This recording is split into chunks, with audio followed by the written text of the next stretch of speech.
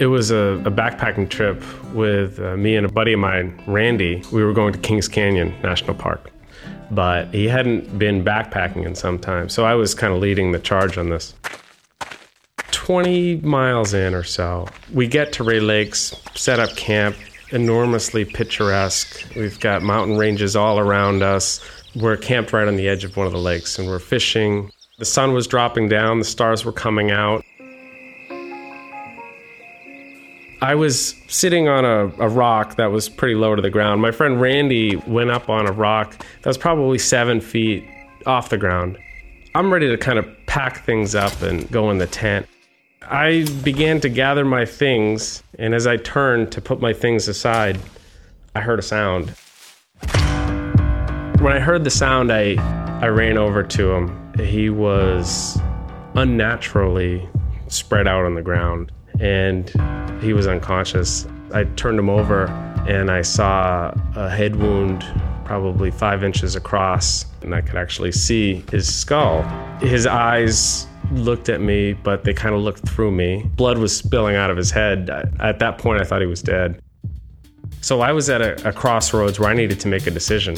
I needed to do the few things that I thought I could do: stop the bleeding, keep him warm, keep him hydrated, and then get help.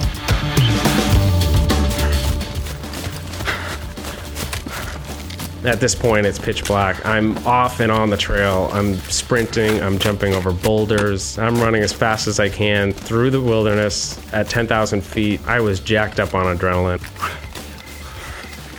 And I cut left. I ran into a tent. A couple come out of the tent.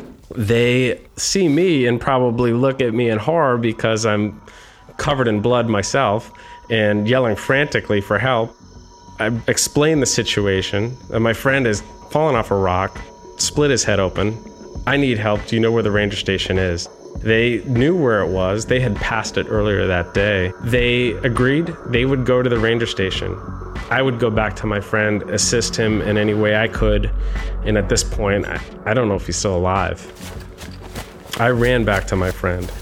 When I got to him, he was in and out of consciousness. Finally, the couple showed up. I immediately asked him, "Where's the ranger?" There was no ranger. My heart just dropped.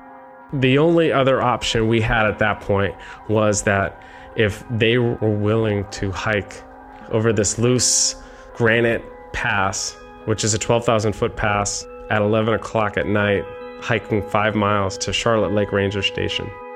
And they agreed to do it.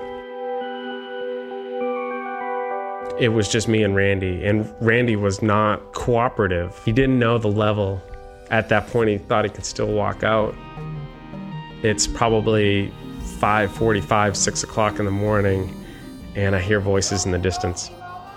I'm hoping it's the Rangers, and it was. It was 3 of them. They immediately stabilized him. Helicopter shows up, lands in this beautiful, pristine meadow in the Ray Lakes area. They load him up. They take his gear.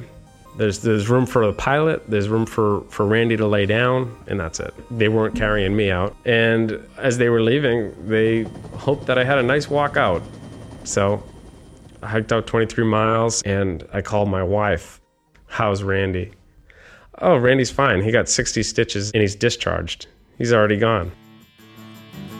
I just went through the most traumatic experience of my life. He's great. Doesn't remember a single thing.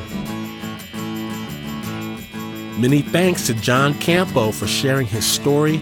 It was produced by our own Mitzi Ma. Now, do you have a story to share with the Snap? Do what John Campo did. Let us know on the story sharing website, snapjudgment.org. Snap Judgment, the Blood and Faith episode, will return right after the break.